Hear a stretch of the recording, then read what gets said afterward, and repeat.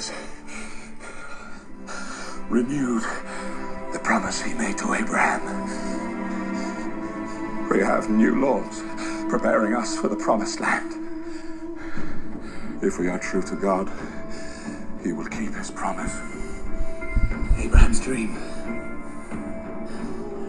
Our future. You are our people's future, Joshua. You must take the land promised to Abraham and all of his descendants, as numerous as the stars.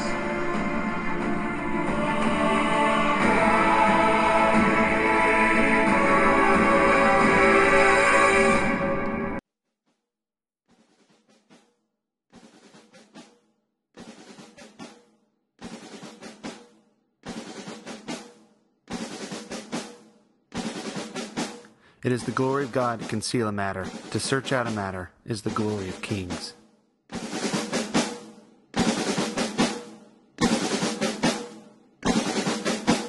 This is the Message to Kings podcast.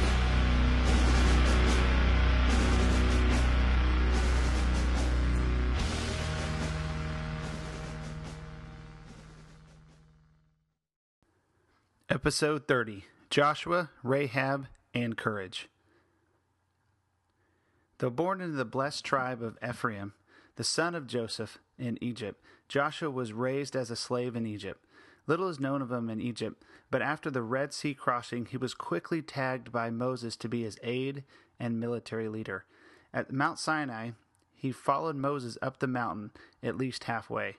In addition, many times he followed Moses into the tent of meeting, and it even says he stayed with Moses there, and he stayed there alone with God after Moses left.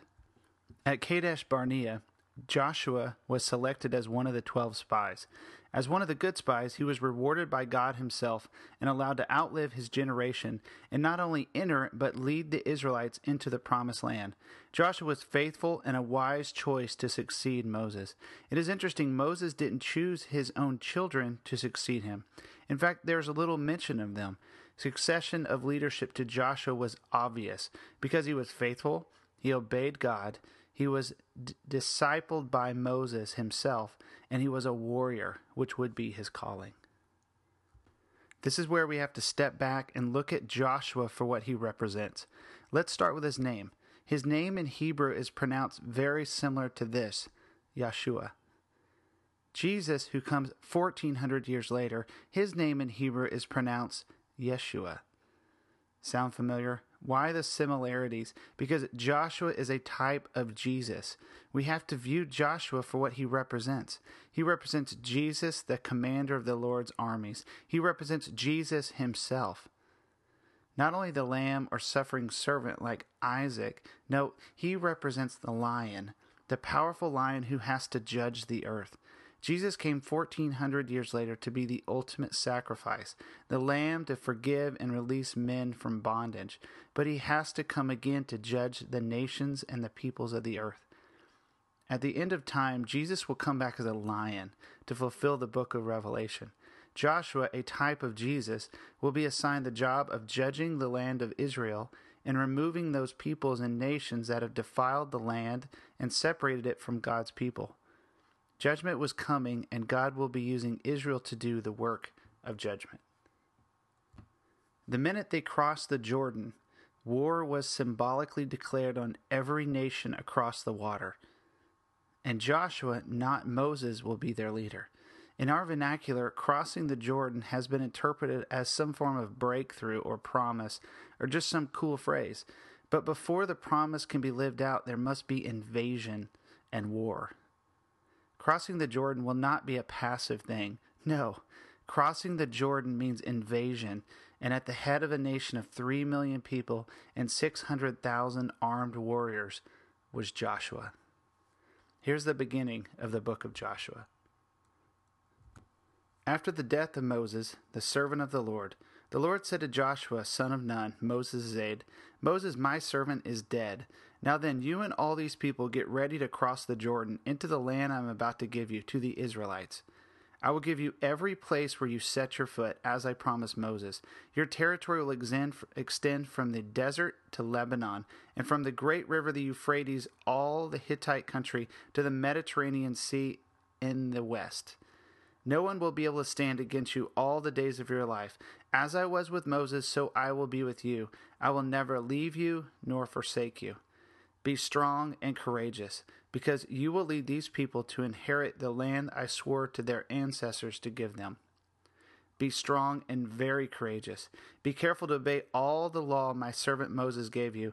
Do not turn from it to the right or to the left, that you may be successful wherever you go. Keep this book of the law always on your lips. Meditate on it day and night, so that you may be careful to do everything written in it. Then you will be prosperous and successful. Have I not commanded you? Be strong and courageous. Do not be afraid. Do not be discouraged, for the Lord your God will be with you wherever you go. So Joshua ordered the officers of the people, go through the camp and tell the people, get your provisions ready. 3 days from now you will cross the Jordan here to go in and take possession of the land the Lord your God is giving you for your own. This was God's repeated encouragement to Joshua. Be strong and courageous. So let's park here at the spiritual concept of courage. Take note how many times God tells Joshua to be strong and courageous. I'm going to read the Webster 1828 dictionary definition of courage. And I'll try to use this dictionary in the future because it is the closest thing to a biblical dictionary there is, since some definitions typically have a scripture reference, and the definitions are based upon biblical mindsets. I'll put a link on the Facebook page of the website to their dictionary. Also, so here is the Webster 1828 definition of courage. Bravery, intrepidity, that quality of mind that enables men to encounter danger and difficulties with firmness, without fear or depression of spirits, valor, boldness, and resolution. Courage is a fascinating thing if you consider it. I mean, think about the entire interest of action movies and warfare. There's always a hero who performs acts of valor and heroism, and people are inspired by his or her deeds or action. Hollywood is full of movies yearly that encompass this genre. I've been pondering an interesting question. Why do acts of valor and courage engage people so much? I believe the answer can be spiritual in nature because it requires an unnatural amount of faith to leap into the impossible. The answer I've been getting is not what you expect. I keep coming up with faith. Why do acts of courage inspire people? Because they are acts of faith. To see acts of faith inspire us, the greater the risk, the greater the story, the greater the hook. Faith in one's own success, faith in one's own duty, faith in one's own cause, faith in one's own God. It was Jesus himself who said the following in Matthew 15:3, "Greater love has no one than this, to lay down one's life for one's own friends." When a man puts his life on the line for a cause and for another, it shows great faith and love for their cause or belief in their friends or cause more than their own life. Isn't this warfare? Soldiers who risk their lives every day. To put it in the context of Victorian adage, duty over self. To value anything over one's own life requires and takes faith. All right, so just picture the scene. Joshua was wrecked. The great Moses was dead. Who could lead the people now? Only one, Joshua. God said to him, "Take heart, take courage, no longer be depressed in spirits." Like the definition, God was saying, take up that quality of mind to take on adversity without change in your spirit. Take up your sword and follow me. In the natural, Joshua was facing giants, larger and more formidable enemies and fortifications. In the natural, men should fear such things, but God is not a man. There is something about bravery that brings glory to God. There's something about a stand against all odds. There's something very godlike in this scene, or it would not be in the Bible. We will see in the life of Joshua, Jonathan, and David, and many others, there is glory in battle, and this is especially true since we fight a spiritual battle. Bravery and courage are faith in action. Courage requires outrageous faith. To put your life on the line to achieve victory requires a solid reserve and steadfast spirit, ignoring physical and natural fears. To put in the context of another verse, courage in battle is putting one's face like flint towards fear and distractions. And when I think of courage as an American, I think about the heroes of our past. I specifically think of the heroes and the generation which fought in World War II. In fact, there has been a reawakening recently of the dying out generation in America of those who fought in World War II. They have been called the greatest generation recently. Their generation and many others were coined as having what they call the moral courage, for they fought all sorts of evil and won for freedom and democracy and helped change the world. We celebrate their victories to this day. Some celebrate their courage today by calling them the greatest generation. My grandfather fought in the Pacific in World War II, and when I heard the stories as a child, I was quickened with the glorious tones of bravery and acts of valor, and it helped to shape me. And one of the stories, and there were many he refused to tell, but one of them was a story when he served on the island of New Caledonia. Here is one of his stories. It's not exactly about bravery, but it's from this generation. When he was serving on New Caledonia, he was incredibly sick one day, and he had to go to the infirmary. And while he was at the infirmary, his friends went to the theater that night. And that evening, the Japanese bombed New Caledonia, and the movie theater took a direct hit. The result? All of his friends died. But my grandfather lived because he didn't go to the theater that night, because he was sick. And because of that sickness, my family is around today. That's just a sliver of life shared from this American who lived in what they call the greatest American generation. Staying with World War II, when the entire 101st Airborne was trapped in Bastogne in World War II during the Battle of the Bulge, surrounded by Germans and their tanks, and outnumbered 5-1, it was foolish to not surrender in the natural. But it was that moral courage and that steadfast spirit in Brigadier General Anthony McAuliffe that replied back to the Germans upon request to surrender, nuts. That took guts, and at that moment, the German battalions directed all their fire on his small force, which hung on for days and stalled and turned the Battle of the Bulge for the Allies and prevented the German breakthrough. This story is amazing and full of outrageous courage against all odds. This is what God was telling Joshua. Outnumbered and soon to be surrounded in a land full of enemy nations and armies, God didn't care. This is what God was implying.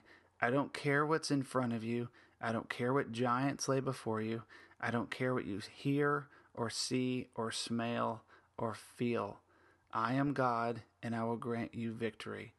Be strong and courageous. When I was in high school, one of my favorite subjects was history, and I loved military history, particularly due to my grandfather. And I read as many military history books as I could get my hands on, and people took notice. One day, a Korean War veteran noticed my interest, and he passed on a message to me, and he said, "Did you know some of the greatest battles in all of history are in the Bible?" Well, unfortunately, I didn't believe him. I did seek it out, though, but the Bible didn't hold my interest. But it wasn't until about 5 years ago did I come to understand his words. This old-timer was very correct. The battles in the Bible rival any war in world history in intrigue, tactics, strategy, and complexity, and they clearly exceed all other conflicts because we get a spiritual perspective that is so hard to find in military history. One of my goals of this podcast is to honor that Korean War veteran who tried to educate an immature young man over 20 years ago. All right, so back to the storyline. At the moment, the Israelites are camped in the plains of Moab, facing east, about to cross the Jordan. And directly across the Jordan was the city of Jericho. The city of Jericho, in the general location of the current city with the same name, was an ancient city known for its massive fortifications with over 20-foot high walls. So to a Bronze Age army, this was an impregnable fortress. In addition, Jericho had springs within the walls and food stores that could last for months, maybe years. Joshua faced a dilemma: how to conquer an unconquerable fortress with limited Bronze Age weapons. His first step: send spies. And before crossing the Jordan, Joshua secretly sends 2 unnamed spies into Jericho to check it out. This is where we get to the Bible's James Bond mission. This is very different than the previous spy mission 38 years back. These spies were handpicked by Joshua, not delegates or ambassadors from each tribe. Joshua learns from his mistakes. And also they are nameless, which is consistent with the art of espionage. Alright, so why do I call it the James Bond mission? Let me explain. We have espionage, war, secret weapons, 2 unnamed spies, complete with the Bond girl named Rahab. Now, the spies cross the Jordan and sneak into Jericho, and they end up at a prostitute's house named Rahab. And according to some Jewish traditional sources, one of them says that she's the most beautiful woman in the world, while other sources make it clear that she had been with every known ruler in the world. And those are, of course, Jewish traditional stories. She was most likely either a priestess or part of a cult of demonic worship, because prostitutes were part of the religious order of those in those societies. So why are the spies in the prostitute's house? And I have to assume if they are Joshua's hand-picked men, they were not led by the flesh. But this is a James Bond mission. So maybe they were fleeing and ended up there, or could it be they purposely went to the most notable and influential woman in the city, a priestess and a prostitute? If you want to obtain information in a city, who better would you go to? Well, regardless of the motives and the leadings, clearly their steps were dictated by the Holy Spirit, which we will soon find out later. Somehow the spies were seen, and the king of Jericho rallied his troops to search for these spies. And upon questioning Rahab, she said she saw them, but they had left, and the troops left the city searching for them. Now Rahab hid the spies on the roof, for her house was in the wall of the city. Then the dialogue gets good. Joshua 2:9. And she said to them, I know that the Lord has given you this land, and that a great fear of you has fallen on us, so that all who live in this country are melting in fear because of you. We have heard how the Lord dried up the water of the Red Sea for you when you came out of Egypt, and what you did to Sihon and Og, the 2 kings of the Amorites east of the Jordan, whom you completely destroyed. When we heard of it, our hearts melted in fear, and everyone's courage failed because of you. For the Lord your God is God in heaven and above, and on the earth below. Now then, please swear to me by the Lord that you will show kindness to my family, because I have shown kindness to you. Give me a sure sign. All right, so check out what she says. She says, for the Lord your God is God in heaven above and on the earth below. She was a believer, a penitent prostitute, and most likely a repentant priestess of a demonic religion. Here acknowledged God as all-powerful. You have to believe her answer had loudspeakers attached to it in heaven, for here was a true penitent sinner crying out for help. So authentic was her answer, the spies guaranteed her safety upon the loss of their own life without even asking Joshua. She also gave them intel into the morale of the city. She said the defenders had lost courage and their hearts melted like liquid in fear of the Israelites. Finally, her instructions from the spies were to bring her entire family into her house and hang a scarlet thread from her window upon the assault on the city. Take note here and try to remember the scarlet thread or rope. The symbolism, because the tie into the rest of the Bible, is truly staggering. You think she's just a Bond girl. You've got it wrong. Her destiny could wreck you if you consider she is a picture of grace hidden in the rough Old Testament. But we will get back to her soon. With the arrangement made with Rahab, the spies make it back to Joshua and report the news of the fear of the Israelites and how the people of Jericho had lost courage. I like how courage is still getting thrown around again and again. First, Moses and God tell Joshua to be courageous, and now it says the enemy has lost courage. Back to that Webster definition, the people of Jericho have lost that state of mind to resist their attackers, but instead they resigned to a depressed and saddened state of defeat. In a current military context, the words for courage pretty much are morale. The defenders' morale was terribly low. In the Bible, it is referred to as courage. It is the Lord who gave and took away courage. Consider that interesting thought looking through wars in history, that the Lord himself can grant courage and take it away. That God himself sent a terror ahead of the Israelites to instill fear in them. And consider this, that God can do it again whenever he pleases. To conclude this episode of Message to Kings, I'd like to take everyone to San Antonio, March 3rd, 1836. The location, the Alamo. The dictator of Mexico and the general of their army, Santa Anna, with 5,000 troops, has surrounded 300 Texans and put them under siege. The encirclement was almost complete, and there is a really cool legend of the story. But to be clear, it is a legend, because none of the few survivors actually confirm it. In fact, the most recent movies leave this scene out, but it's an amazing story, and whether it's truth, fiction, or legend, it proves a spiritual point. So here it goes. Santa Anna sent a message to Colonel William Travis, commanding his surrender or his death. In response to this ultimatum, he did the following.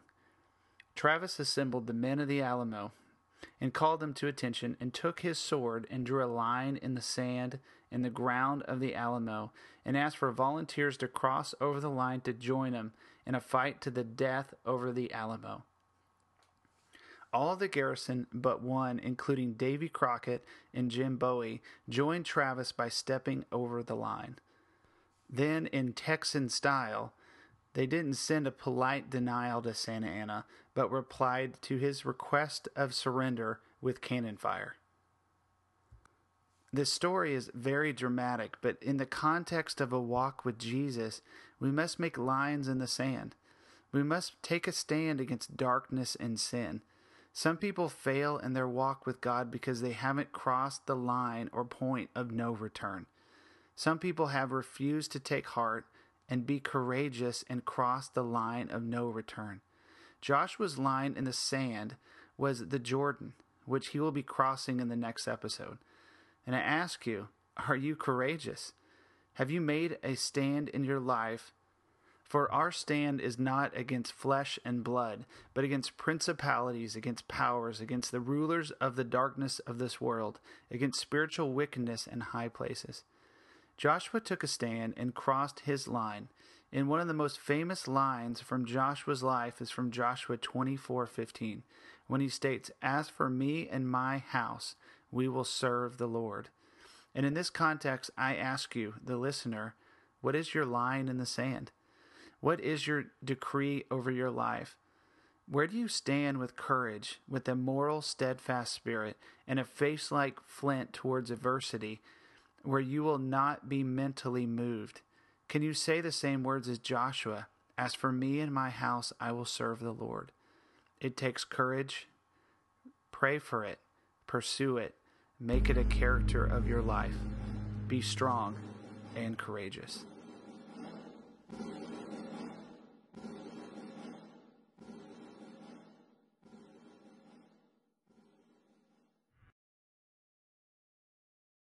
I hope you enjoyed this episode of Message to Kings. Stay tuned next week as the Israelites cross the Jordan. Feel free to visit the Facebook page and leave a comment or question, or if you want to chat, email me at messagetokings@gmail.com. Tune in next week to the Message to Kings podcast.